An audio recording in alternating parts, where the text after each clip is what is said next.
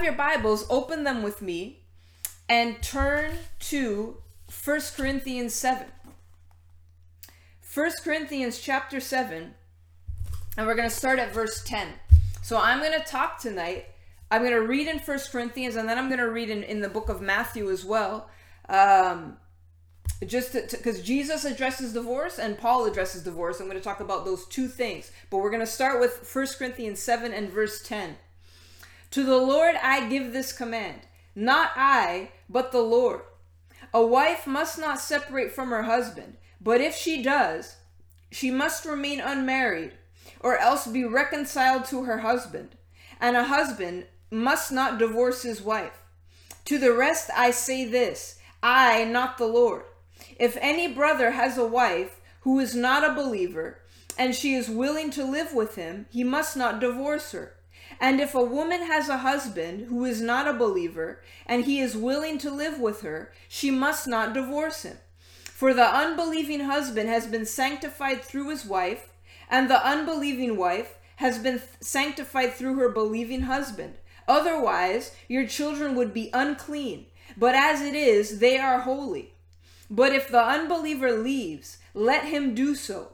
A believing man or woman is not bound in such circumstances. God has called us to live in peace. How do you know, wife, whether you will save your husband? Or how do you know, husband, whether you will save your wife? And then I want to skip all the way down to verse 39. A woman is bound to her husband as long as he lives. But if her husband dies, she is free to marry anyone she wishes, but he must belong to the Lord. I wanted to read that because, as if it wasn't already extremely crucial and important, but the Apostle Paul points something out. If you do remarry, make sure that person is a believer. And again, being a believer is not a guarantee that they're going to be a good person, but it's at least the start. And I want to read a couple of things about this portion of scripture first. And I see there's a question, but I just want to address, there's some verses in here that I feel like might be confusing. So first of all, I'm just going to read the notes here because I have notes from someone much smarter than me, a Bible scholar. I consider myself a very, I am somewhat of a Bible scholar, but there are people way smarter than me that are going to help us in this subject. So let's get to this. So we're talking about the scripture that talks about the believer marrying the unbeliever. Then it gets into talking about their children. And I'm going to read exactly what this means. Here it simply means that the unbeliever, by virtue of being one flesh with a Christian, is not considered living in an unlawful relationship. It also refers to the spiritual influence and power the Christian holds over the unbelieving companion. It could not mean that the Christian could save the soul of the unbeliever. Should the sanctification referred to here not be allowed, the children would be considered ceremonially unclean, not to be received by Christians or given any rights and privileges of Christians.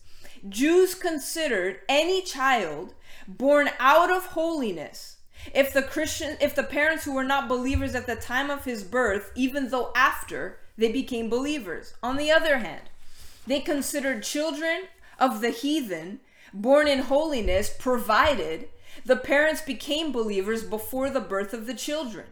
All heathen children were considered unclean by Jews. So, okay, in other words, Paul was addressing this because it was important at the time that children were considered unclean if their parents were not believers. Okay, so this was important for the sake of the children. So that's why Paul was saying this, okay? Heathen mothers went through certain ceremonies to idols, and children were considered to the goddess Statina. Children of Christians came into the world without these impure heathen rites and were consecrated to God. So this is, I know it's like a bit of a mouthful, but it's essentially referring to the fact that a Christian if you're a believer married to an unbeliever, they cannot be saved, right? In the sense of that they're going to go to heaven. They still have to make a choice to be saved on their own. But by virtue of you being a believer, now your children, should you have them, will now be considered clean rather than unclean. Because again, you're talking about, there were certain ceremonies where children were like dedicated to idols and dedicated in satanic worship. This is the stuff that used to go on at this time. So again, if you ever hear the word context being talked about, this is why. Because you have to understand what is going on at the time that Paul was writing this. And there are, and 1 Corinthians especially, especially chapter 7, was in response to questions being asked that he was answering. And so I hope that makes sense in the terms of the children. And again, just to be clear, if you're married to someone, I will answer that question, Jesse. I will get to that.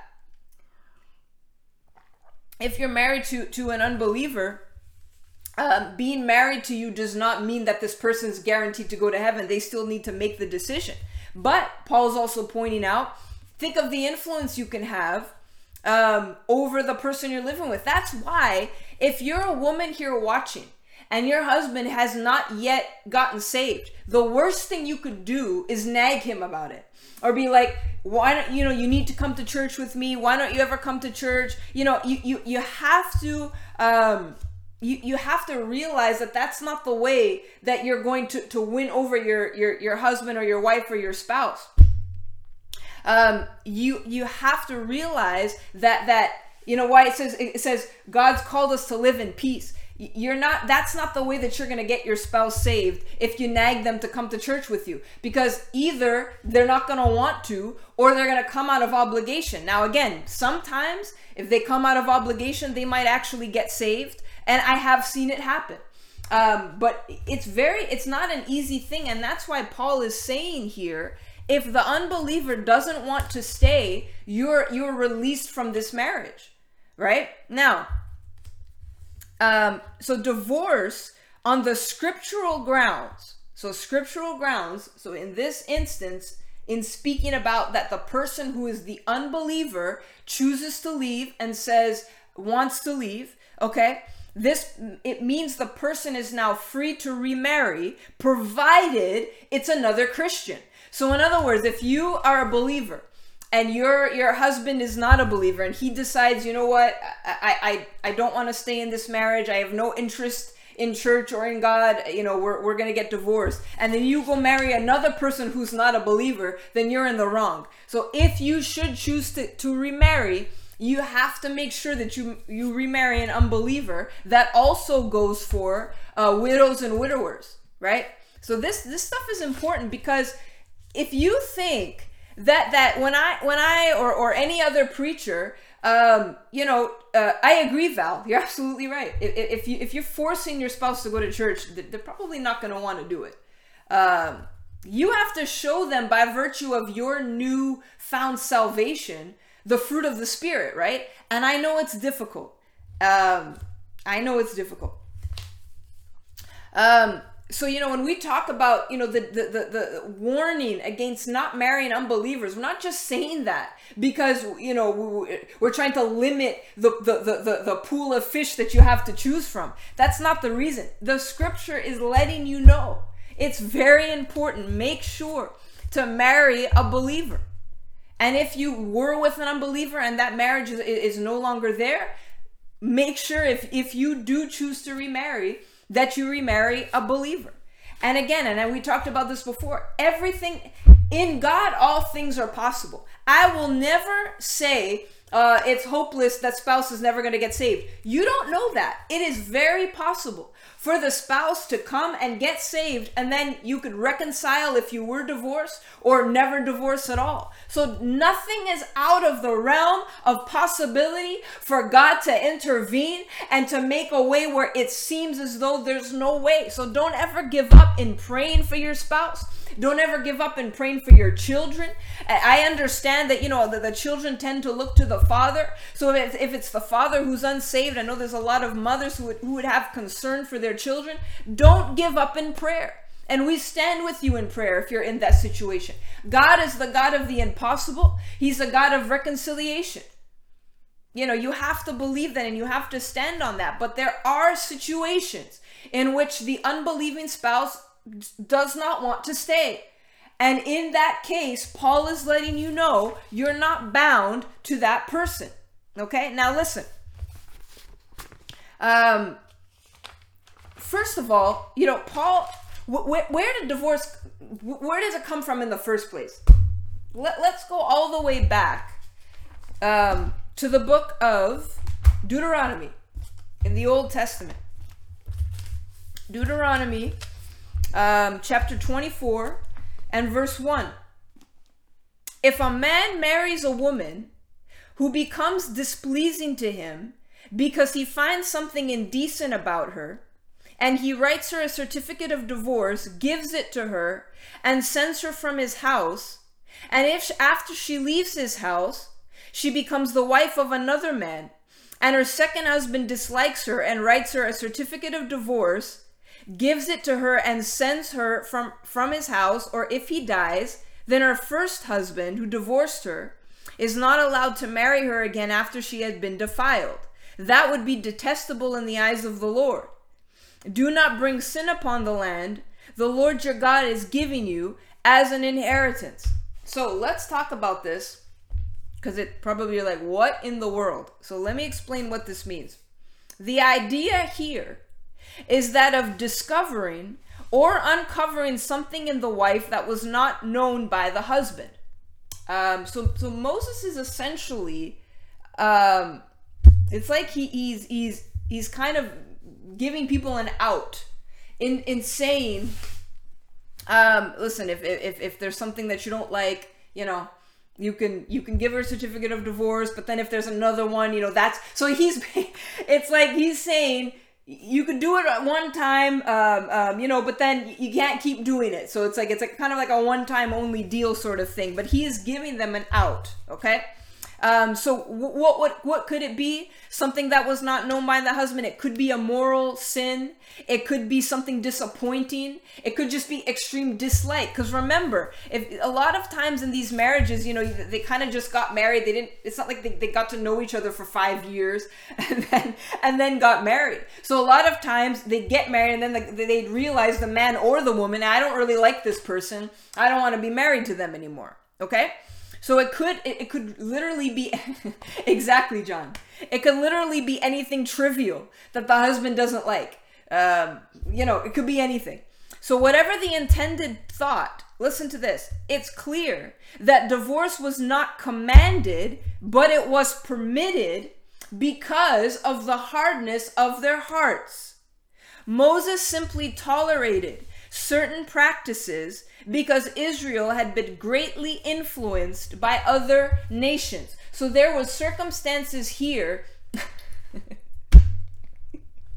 You guys. There are circumstances here in which Moses basically, and someone, I think it was Steph who mentioned, in talking about the hardness of their hearts. And Jesus addresses that in Matthew chapter 19. So let's turn there. Because the Pharisees were they were asking Jesus about it. So let's go to Matthew chapter 19 and verse 3. Some Pharisees came to him to test him. They asked, is it lawful for a man to divorce his wife for any and every reason? Because again, at this point, whatever, if you just didn't like, you didn't really need a reason. If you just didn't like the person, or you didn't get along with them, or she didn't cook very well, or the guy was really messy, and you're like, I don't want to be with this person. And by the way, the woman had just as much right to put away her husband if she didn't if she wasn't liking him. Okay. So of course the Pharisees are like, all right, what does Jesus have to say about this? So here's what he has to say. Verse 4. Haven't you read, he replied, that at the beginning the Creator made them male and female, and said, "For this reason, a man will leave his father and mother and be united to his wife, and the two become one flesh, so that they are no longer two, but one. Therefore, what God has joined together, let man not separate." "Why then," they asked, "did Moses command that a man give his wife a certificate of divorce and send her away?" Jesus replied, "Moses permitted you to divorce your wives because your hearts were hard. But it was not this way from the beginning. I tell you that anyone who divorces his wife, except for marital unfaithfulness, and marries another woman, commits adultery." The disciples said, "If this is the situation between a husband and wife, it's better not to marry." Jesus replied, "Not everyone can accept this word, but only those to whom it has been given. For some are eunuchs because they were born that way. Others were made that way by men, and others have renounced marriage because of the kingdom of heaven. The one who can accept it should accept it." So that kind of ties into what we talked about last week in Paul's instructions about, deciding not to get married or having the gift of celibacy or wanting to dedicate your life fully and completely to the kingdom of God. So Jesus had already addressed that, and then Paul was basically speaking about it again. Okay. So let's talk a bit about what Jesus was getting at here.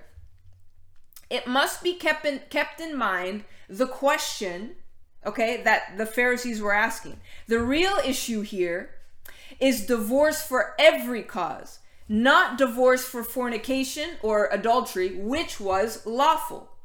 This was the great controversy among the Jews at the time. Rabbis had made void.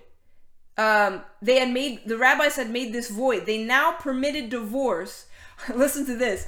They now permitted divorce on any grounds, such as careless seasoning of food, causing the husband not to eat food which has not been tithed, going into the street with loose or uncombed hair, spinning in the street, loud talk, or constant talking in the home, the husband's finding one more beautiful than his wife, and many other things. So in other words, like I said, if the wife was a bad cook, or if she talked too much, it just makes me laugh because I feel like it's just like a careless seasoning kills me. I would have been out on the street if that was the case. Because I once made this soup. I tried my best. Because my husband loves cream of celery soup, and I wanted to make it for him. And so it was so bad. It was so salty. It was literally like we were eating just a container of salt. That was the soup. It was inedible. So if divorce was permitted for careless seasoning, then I would have been my husband would have given me a certificate of divorce. It's funny. It is a good thing, Loretta. All of you who are good cooks, I agree. Next time, I will buy the can for sure, because it's enthusiastic seasoning. Oh man. I wasn't, but it was, I really, cause he loves cream of celery soup. And I have to admit, I unfortunately, I tried to water it down, Dom. It did not work. It was even worse. My mom is a great cook, like amazing. My aunts are great cooks. My grandmother, everybody's a good cook. I unfortunately did not quite inherit this gene. And I tried my best, and it didn't really work. We've had some disasters over the years of stuff I tried to cook. I won't tell you about the time that I made meatloaf, but I didn't know that you needed some kind of binder in the meatloaf. So it's basically it's like meat soup, essentially. Anyways, Oh, my aunt's giving us a great tip. When something is too salty, add a peeled raw potato. It will absorb the salt. Okay, I needed this. Yeah, well, Pina, exactly. So what was happening here is that, thanks, Ju. For any reason, this was like early in my marriage, okay? Now I know that, Pina, you're so kind. I appreciate, see, I do have other talents. So people at this point, for any reason at all, just get divorced. So Jesus had to make something clear here. Marriage is something that God created from the beginning. It's not something that you take lightly. It's not something that you just throw away for frivolous reasons, or because you don't really like the person, or because you think you found someone better. And perhaps marriage wasn't taken seriously enough. And I would say that today it's not taken seriously enough. Because if you understand that marriage, let me read it again.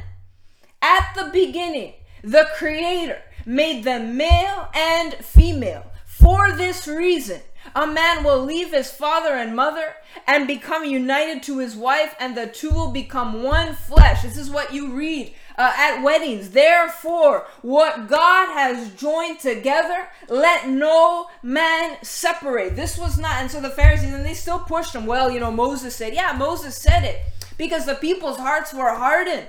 They weren't doing the things they were supposed to do. And so Jesus is stepping in, as he always does, to clarify and to let you know, hey, that marriage is something that's holy. It's something to be taken seriously. It's something that God designed from the beginning. I agree, Sheba. People don't, because the reason why they don't fight for the marriage is because they don't understand the sanctity of it in the first place. That's why the easy thing is just get divorced. Or, especially in this country, in this province, don't even bother getting married. They might as well, Steph, back in this day, it was the men who initiated the divorce. Don't even bother get married. Just live together. Just become, just because, just live together. You don't even need to get married. There's no, clearly the morality that God intended.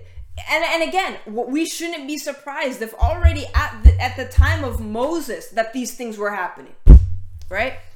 Well, Steph, I'm not in people's houses, so I don't really know who's initiating the divorce, but it takes two to tango. So if somebody's wants a divorce, there's obviously a reason for that, because there's two people in the marriage. Okay. But there certainly are reasons where it's not. I want to make sure something's clear here. The innocent is not to be held guilty held accountable for the sins of the guilty. So there are scenarios in which there is an innocent party. There are certainly situations where there's an innocent party. And we're going to get to that. But let me finish just in the notes about the scripture in Matthew 19. Well, if men would know how to be men. Anyways. Men need to be men and women need to be women. How about that? Many today claim that married people are not joined together by God. Listen to this. See, because God will hold you responsible for the marriage vows that you've made, okay? But what when people go and they get married in front of a justice of the peace, or they go to City Hall, if you take the element of God out of marriage, it no longer is holy. So of course, I didn't get married. Under God. So it doesn't matter what I do. So in other words, you're basically looking at this situation and say, well, you know what? It's like, God. I could do whatever I want, and it's just people. Listen, how about I sum it up this way?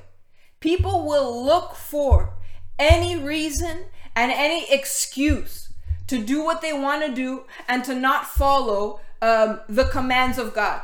It's as simple as that. And they're going to try, and that's exactly what the Pharisees were doing. They're trying to find a way out just in case they end up married to someone they don't like, or they find someone better. Well, but what about this? But what about that? They're always trying to find a way out. How about we learn how to make godly decisions? We allow our lives to be led by the Spirit. How about that? And then you won't have to wonder, well, what happens if I don't like them? Make sure you marry the right person. And as I said last week, people aren't going to be perfect. If you want a perfect person, you're not going to find them. But trust God that He will lead you to the right person, and they'll be the perfect one for you. And you'll realize I couldn't even be with anybody else because I'm with the perfect person for me.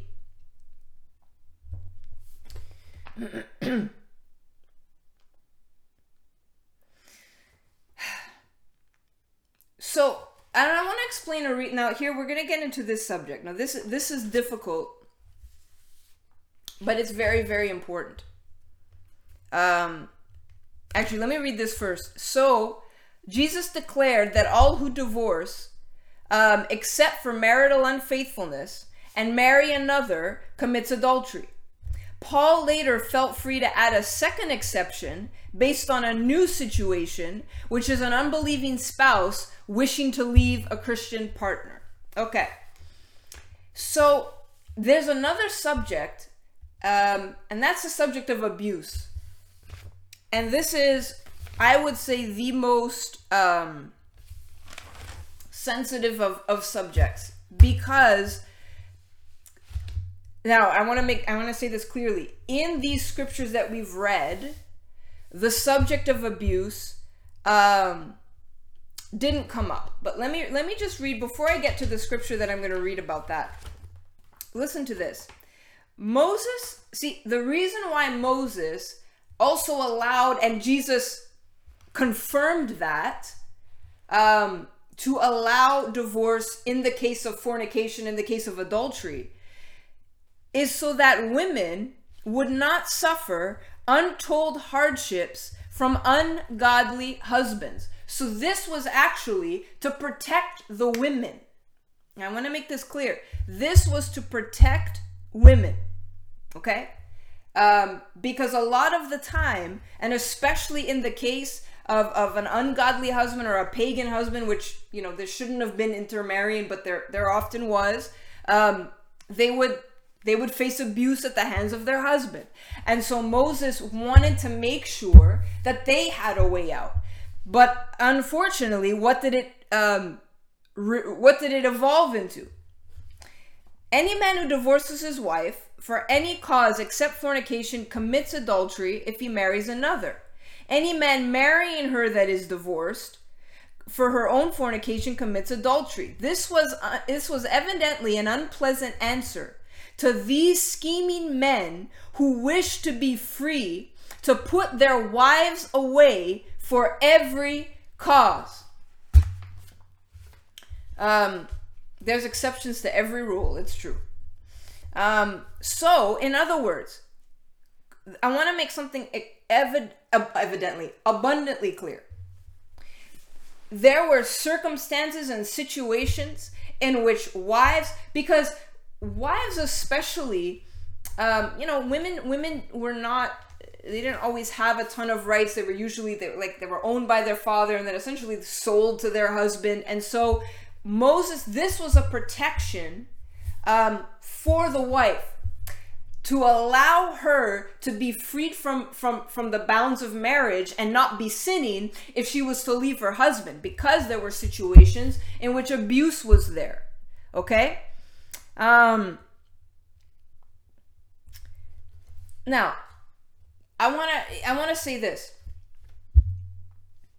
because I think I've heard this, and perhaps you watching would agree with me, that you would say there's 3 reasons for a divorce, and then you wouldn't be committing adultery if you marry again, which would be, as we mentioned, if there's unfaithfulness in the marriage, if there's an unbelieving partner who wants to leave, or if there's abuse. Now, this number 3 is where it gets tricky, because it's not specifically mentioned in those 2 scriptures.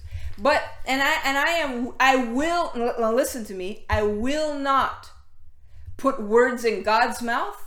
I will not put words in Paul's mouth. I will not add anything to what the scriptures say. Is that emoji hand if it's clear? Okay? We can never do that. We cannot, for our own interest, say, well, but we can include that. Okay. Here's the clarity on this. Like I said, Moses wanted to make sure that he allowed the wives an opportunity to become free from an abusive husband. This is what was happening. If you look at the context of this situation, good, I'm glad. You guys are great. Okay?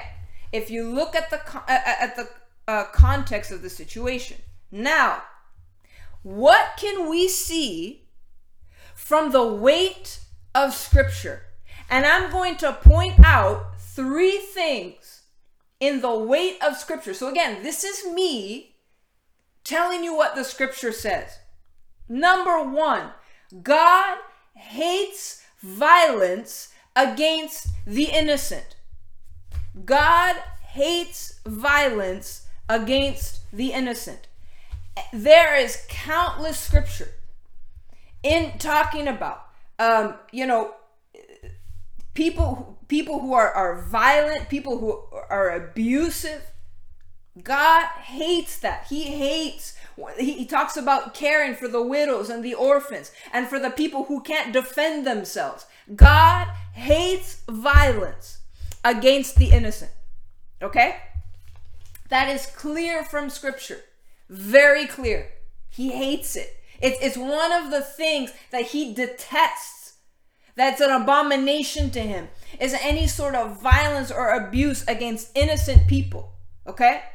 Number 2, there was very harsh punishment for people who violated these laws. If you go and read, and I'm not going to take the time to go into it tonight because I'm not going to have the time, but in talking about if people who were victims of rape and that kind of thing, the man would be killed on the spot, stoned to death. Okay? Because God takes this very seriously. Any kind of violation that comes against innocent people, against women, against children, because women were seen as the weaker gender. And physically, I saw a video. It was extremely disturbing. It was an ex-football player. And the video shows him, he's like flinging around his wife like she's a rag doll, throws her into the TV. The TV fell. I mean, geez, what an idiot for many reasons, in front of the kid. Do you know how strong a football player is? Have you ever seen a football player up close? What's the woman supposed to do? She's being thrown around. Do you understand how much God hates and detests those kinds of things? That if anyone was found guilty of those things, that they would die. Read the Old Testament. Harsh punishment and harsh things happened if you were found in violation. Okay? And the third thing, what does Colossians chapter 3 verse 19 say? Husbands, love your wives. Love your wives and do not be harsh with them. Well, Pina, again, I'm talking about what I'm trying to say is I'm trying to explain how much God hates those things, but there were different laws in the Old Testament as in comparison to now. So just want to make that clear. It's true, yes. But like I said, I'm simply pointing out the fact that God hates violence and those kinds of violences, but there's certain the laws were very, very different in the Old Testament that that would not apply now. And I'm actually gonna, hang on, where's my notes about that? It's a little bit, okay. I do have some, I want to get to that. I will get to that at the end. Okay.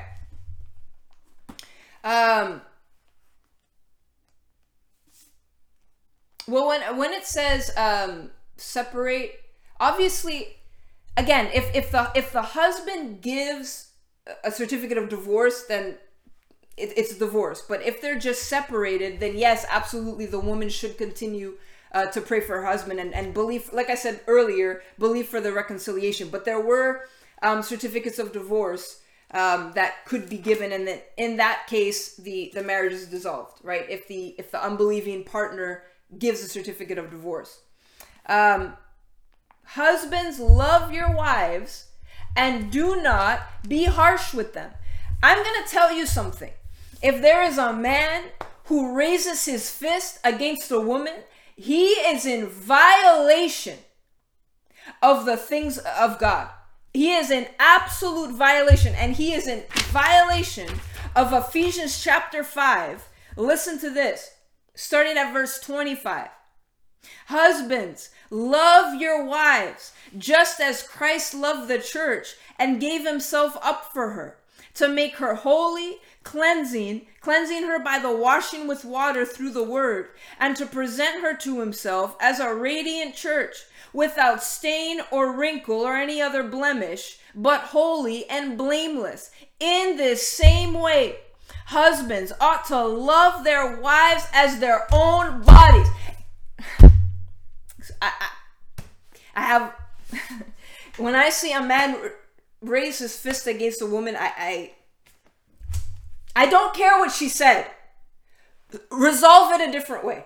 Because I know, well, the woman, she doesn't respect me. Okay, yeah, it's a two-way street. It's a two-way street, 100%. But there is a command given to men. Love your wives as your own body. So are you abusing yourself? Are you punching yourself in the face? Are you throwing yourself into the TV in front of your child? Then you don't do it to your wife. And if you do, you are in strict violation of the word of God. It's questionable. It's questionable if you're even saved. I question in that instant. I don't know if the man's saved. Yes, Sheba, obviously, a woman should not hit her husband either. But in terms of strength, I'm talking about, because again, there's of course, but this scripture is referring to because again, anyways, let me just read the scripture. No one should be hit. How about this?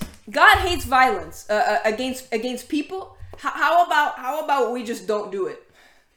It's as simple as that. And there's no excuse. If a woman's defending herself, that's a different story.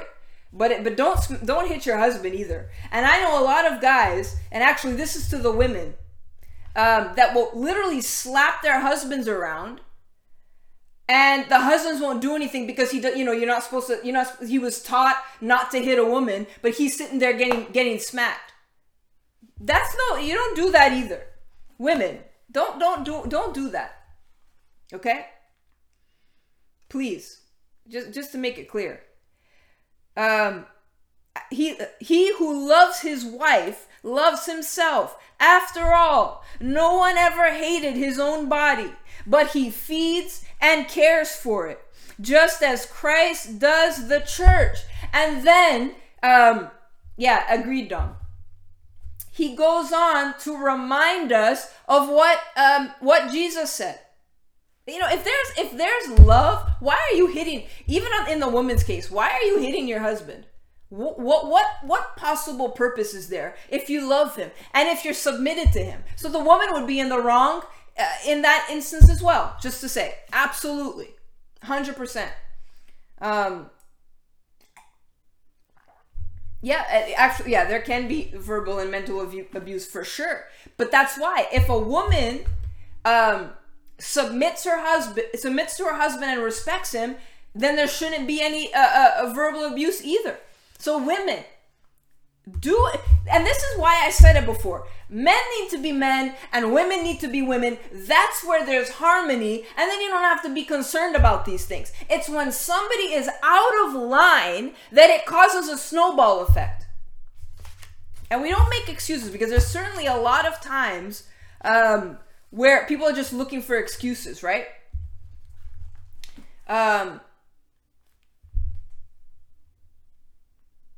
So, yeah, exactly. Emotional abuse is a big problem. But again, why is that happening? If you're submitted to your husband and if the husband is loving his wife, it shouldn't be happening. Exactly, Pina. Live in peace. That's what the scripture says. Now, in terms of abuse, obviously, you know, this is a tough subject. I can't speak to this because I never experienced it. But I will say this: if you are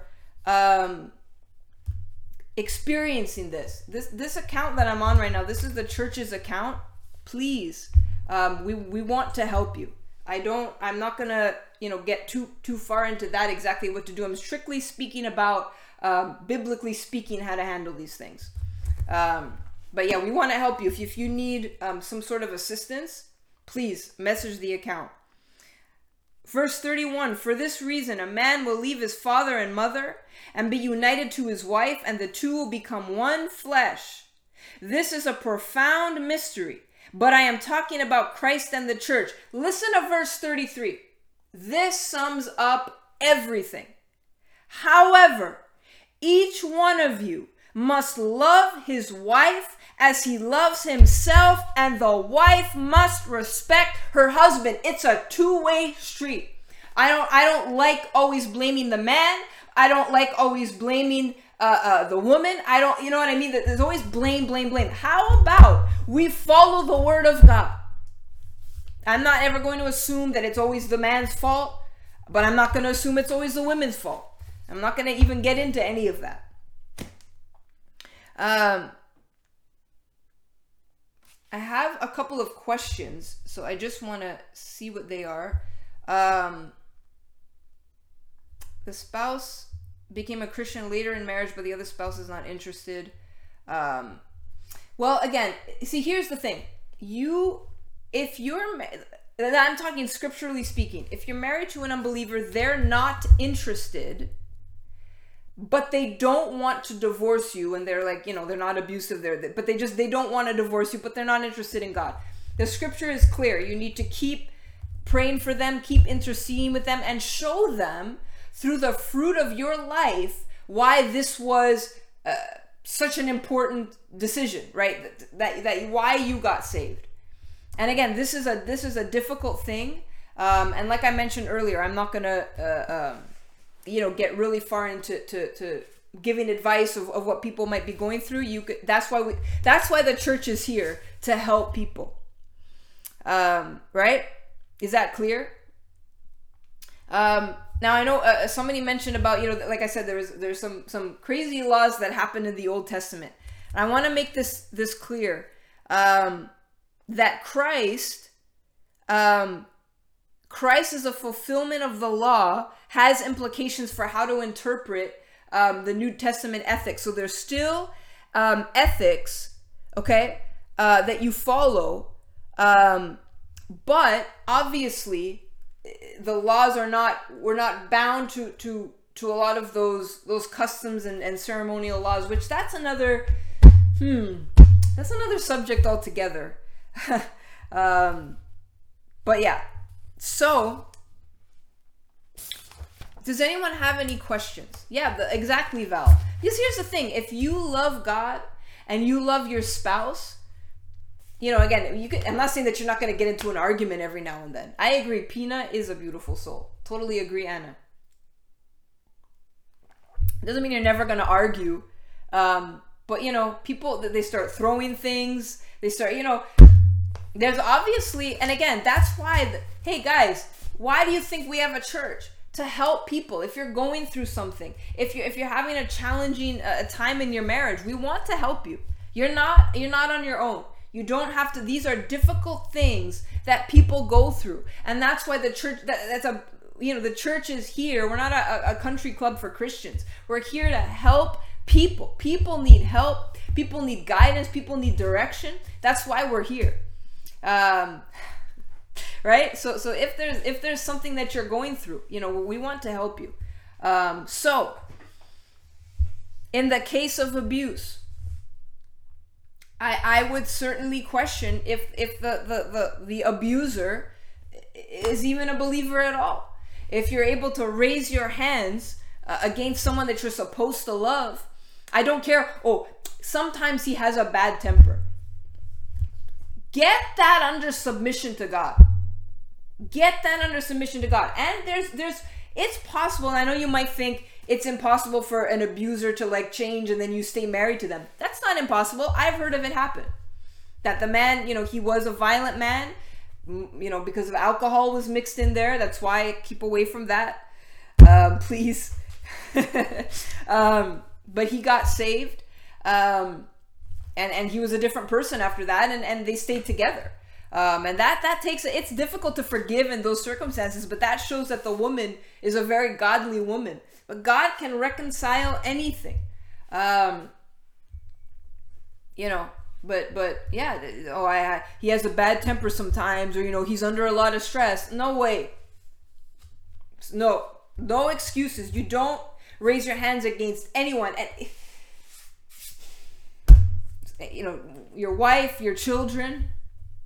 And this is why there's a lot of talk about anger and being a sin, and that kind of thing, and rage and anger. Those are sins.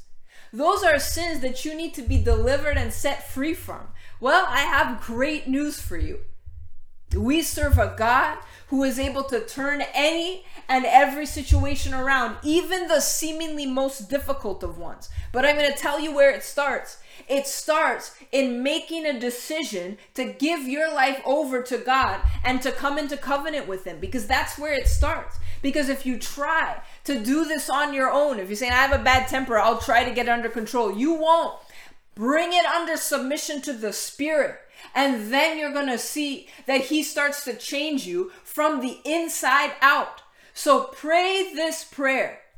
Pray after me. Speak it out loud. The Bible says that if you believe in your heart that God raised Jesus from the dead and you confess with your mouth, you will be saved. So pray this prayer after me. Say, Father, I believe in my heart that you raised Jesus from the dead to set me free.